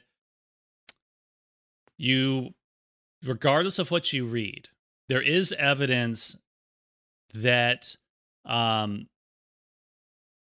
you probably need to change the intensity every so often, and more importantly, you probably need to drop the volume every so often and then build back up. And that is something that is a part of our core programming. And the reason for that is that you could be OCD and add like 3/4 of an ounce every single workout. Add a particular amount of weight for each exercise every workout. You would lose your mind doing that. So while technically you could probably find just the right increments, and believe it or not, this is what people did back in the 1800s and early 1900s, because the plate-loaded barbell did not get invented until like 1908. It was a European invention. It came to America in 1912. Before that... Shit. You know your shit, man. That's not that long ago, right? Yeah, whoa. You know what people had? They had hollow globes, and they filled it with lead shot. So little balls of lead, they'd take like a teaspoon, usually every day, and they would just add it, and they would just do the same routine every single day with like an extra ounce of weight. And, you scale that out, and you say 365 divided by 16 ounces. These people were adding 25 pounds a year. But what happened was that they became retarded strong, and they were monsters. I mean, these people with no nutrition knowledge, no training knowledge, were able to make constant, continuous progress and do things that many of our strong people today have trouble with. And it was common to do a 200-pound bent press, which is where you clean a 200-pound dumbbell. So just think about that. You clean a 200-pound dumbbell first, okay? One hand or two hand, that's a heavy dumbbell. You have it in one hand, you lean over to the side, and you straighten the arm as you lean to the side, and then you come back. So there's a lot of balance involved. There's a lot of strength involved. It's different than an overhead press. And you were not even considered to be a part of the big boy club if you could not bench press 200 pounds. The world record for it with Arthur Sampson was I think it was 300 and it was over 350 pounds. That's what? And then there was a French dude in the late 1800s, Louis Cyr, who he was so fat that he couldn't bend over. So that motherfucker actually just pressed 260 something pounds in one arm. Bro, nobody's ever done that. In modern times, not one person has ever done that. That's 121 kilos. Yeah. It's bananas. And they built that with super slow incremental resistance. And maybe I should do that. But you got to understand, these guys were performing twice a day, 7 days a week. They would do these feats of strength, but that was actually a part of their workout. So they weren't actually maxing out. They were just living really heavy shit that was normal for them. They were bending things, but it was normal for them. It took a couple of years for them to get built up to the point where they could perform. So they would travel around with a successful strongman troupe, and they would be training and they'd be cleaning and they'd be cooking and doing these other things. And then when they got strong enough, they'd be added to the roster as an opening act. And the point I'm making is that you technically can do incremental resistance and never, ever, ever have to deload or do anything else. But the degree of mindless, slow, invisible progression is unsustainable for the average person in this day and age. And that means that from a practical perspective, it is more helpful to go through the kind of cycling that we offer because it's easy. And what basically everybody alive does in some form or fashion is that you build up and then you retest and drop the volume, and then you build up and you just keep doing that over and over and over again, every 4 to 8 weeks for most people. Sometimes you can go longer than that. Sometimes, people need even shorter cycles. That's a complicated discussion. For everybody who's listening to this, I can guarantee you that the 4 to 8 week range is always going to work well. Unless you become a champion at strength stuff, and then you may need to do things differently. But until you are so close to your limits, you really don't need to change that much. It's if you actually have to make adaptations outside of that basic process in order to keep making progress, you have become very strong. You have achieved more than most people will ever achieve. And that's why, advanced training methods are not something to strive for. They're a last-ditch effort to keep making progress. And that's what you have to realize is they offer no benefit to somebody who doesn't need them yet. They just allow somebody who has to continue fine-tuning in order to keep making progress because they have just done so much and accomplished so much and are so close to their upper limit of physical ability that they just have to really get nitty-gritty to avoid overdoing it. That's where advanced training methods really come in. So the question has been answered. Yeah. So basically just follow the strength programming and, do the holds, have fun with them. Here's the thing. You do that for a couple of years, you're probably going to have a full planche and a full front lever anyway. You know what I mean? Yeah. If you're committed to that and you're just doing your leans and you're doing like just a couple of front lever holds, a couple days a week, whatever, you're just going to keep making progress. Exactly. Let's move on to the last question. Okay. This is it. Gonzalo Martins. He says, hey guys, a quick brainstorm question regarding the Victorian pulls. Mm-hmm. Will we benefit more by doing this exercise laying down on a bench? Support platform on your chest? And then we can load and focus on that pull and retraction? No. You should be laying on your back. Says, Victorian pulls we're talking about. Yes. Well, he's talking about the one where you're standing in like reverse chest flies, but then arms stretched. Yeah. But so, okay. So. Yeah. Just making sure. He's saying, basically saying standing versus laying on a bench. Yeah, so you're going to want to be in more of a bent over position. Cables, honestly, are a better choice than dumbbells for this exercise in particular because you can get a more... So when you're doing the dumbbells, it's just a lot of shear stress on the lower back. Yeah, I felt that. They're both good. The reason that I never had a problem with that is that I just had... You're strong. Yeah, I had monster deadlift endurance and strength. So like... I wasn't setting records or anything, but I was easily doing 12 reps with Romanian deadlifts for 405 pounds. So for me, grabbing 55-pound dumbbells and bending over and doing, 20 or 30 reps of Victorian pulls was no big deal. But that's not going to be true for most people. In fact, as you get heavy, the dumbbells are a great place to start. They're super accessible. They're everywhere. And it's kind of obvious what you need to do. When you start getting, and the nice thing too is that just by doing some of the volume that way, you're also practicing your brace, you're building that endurance in the lower back and in the core in general, you're learning to hold your position during dynamic movements. So there's a lot of positives to doing that. But as you get to a point to where you start having trouble with technique or something just like, oh, my back's getting tired, like down near my hips and stuff, and, I just I'm stronger than this, but I can't keep doing it this way and still make progress. then that becomes your warm up. And then you go to a cable machine and, you either use like the lat pull down bar because you can get your hands about the same width as a front lever and a Victorian. And you just, step back and do the pulls that way. Or, you know what I'm saying? Where you start off But that's more like a row, right? like a straight arm row. Because that's what these are. Okay. That's what you got to remember is that just as a Maltese lift is a straight arm bench press, it's basically a straight arm wide grip bench press. The Victorian pull is nothing but a straight arm wide grip row. Because what are we doing? We're extending the shoulder. That means we're rowing. Yeah. Right? We're going from in front of us, pulling towards us in the horizontal plane. That's a row. We're just not bending the elbows in the process. And well, how do you not bend your arm though?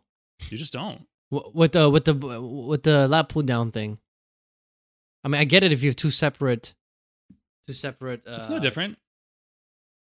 You just I'm lean. trying to do it right now, but You just lean back. you want to keep this.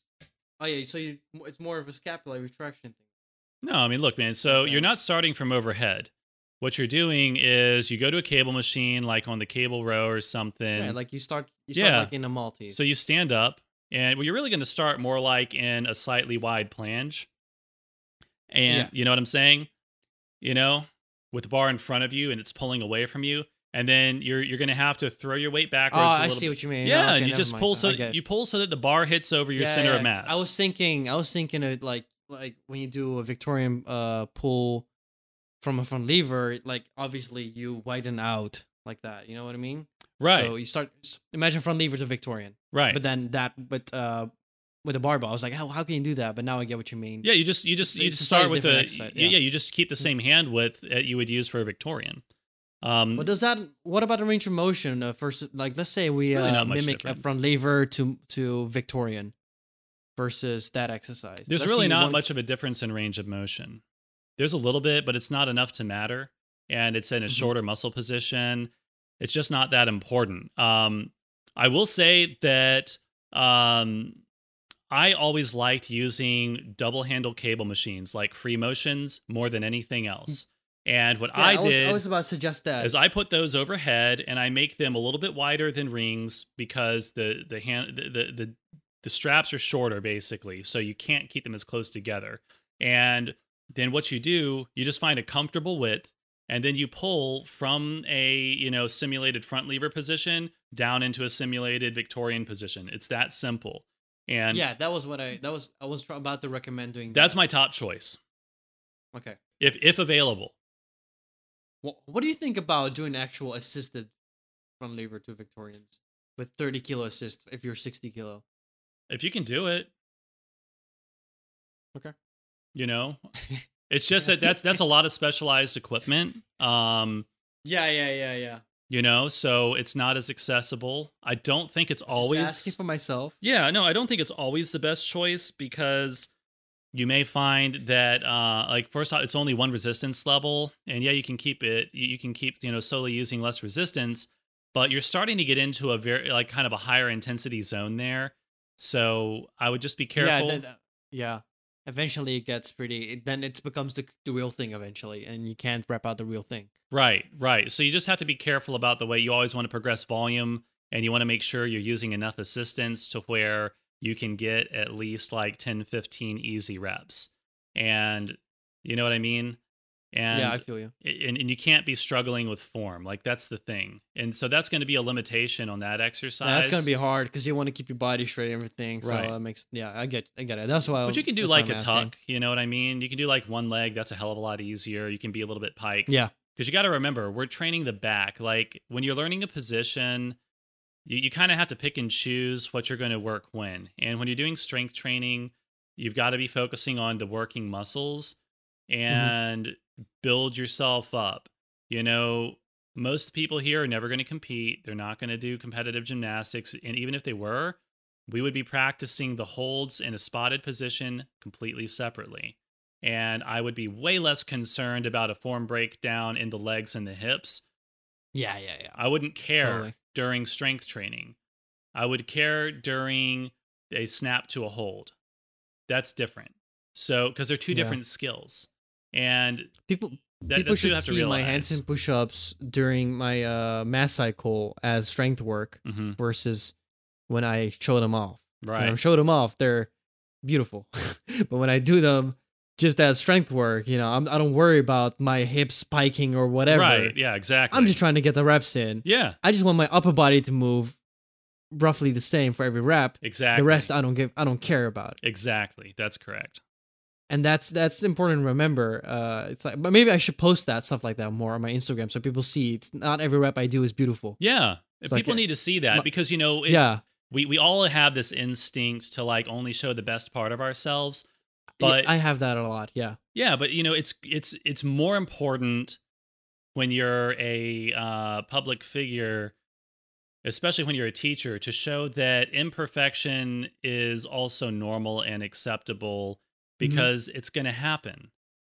And Yeah. and you can't feel bad about it. You just have to say, okay, well, certain things are acceptable, certain things aren't. What am I concerned with in this workout? Why Exactly. doesn't this matter? I'll tell you why, because then when I show off, I still do perfect form practice. I just don't try and do that I when I'm separate them. concentrating on moving heavy shit. No, but I actually did a post on I showed a Schwell planche push up when I show it off. So Yeah. when I was laying down and lock it out, hold it at the top, down, Mhm. up, hold it at the top for Right. 3 reps. Right. And then when I do for hypertrophy, I don't lock out. I don't Mhm.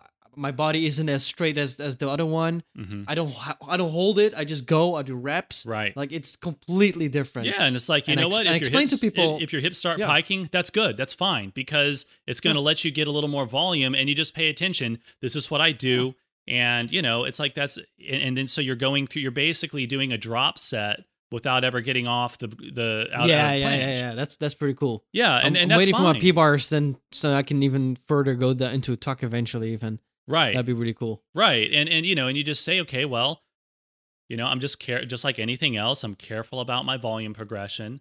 And, I know what I'm going to do. I know like, okay, I've got like one good straddle push up left, so I'm going to get into a flat tuck and do a few more. I maybe only have one good one here, so I'm going to do a few more in a regular tuck. And then Just I'm 2 gonna reps get in down. reserve, man.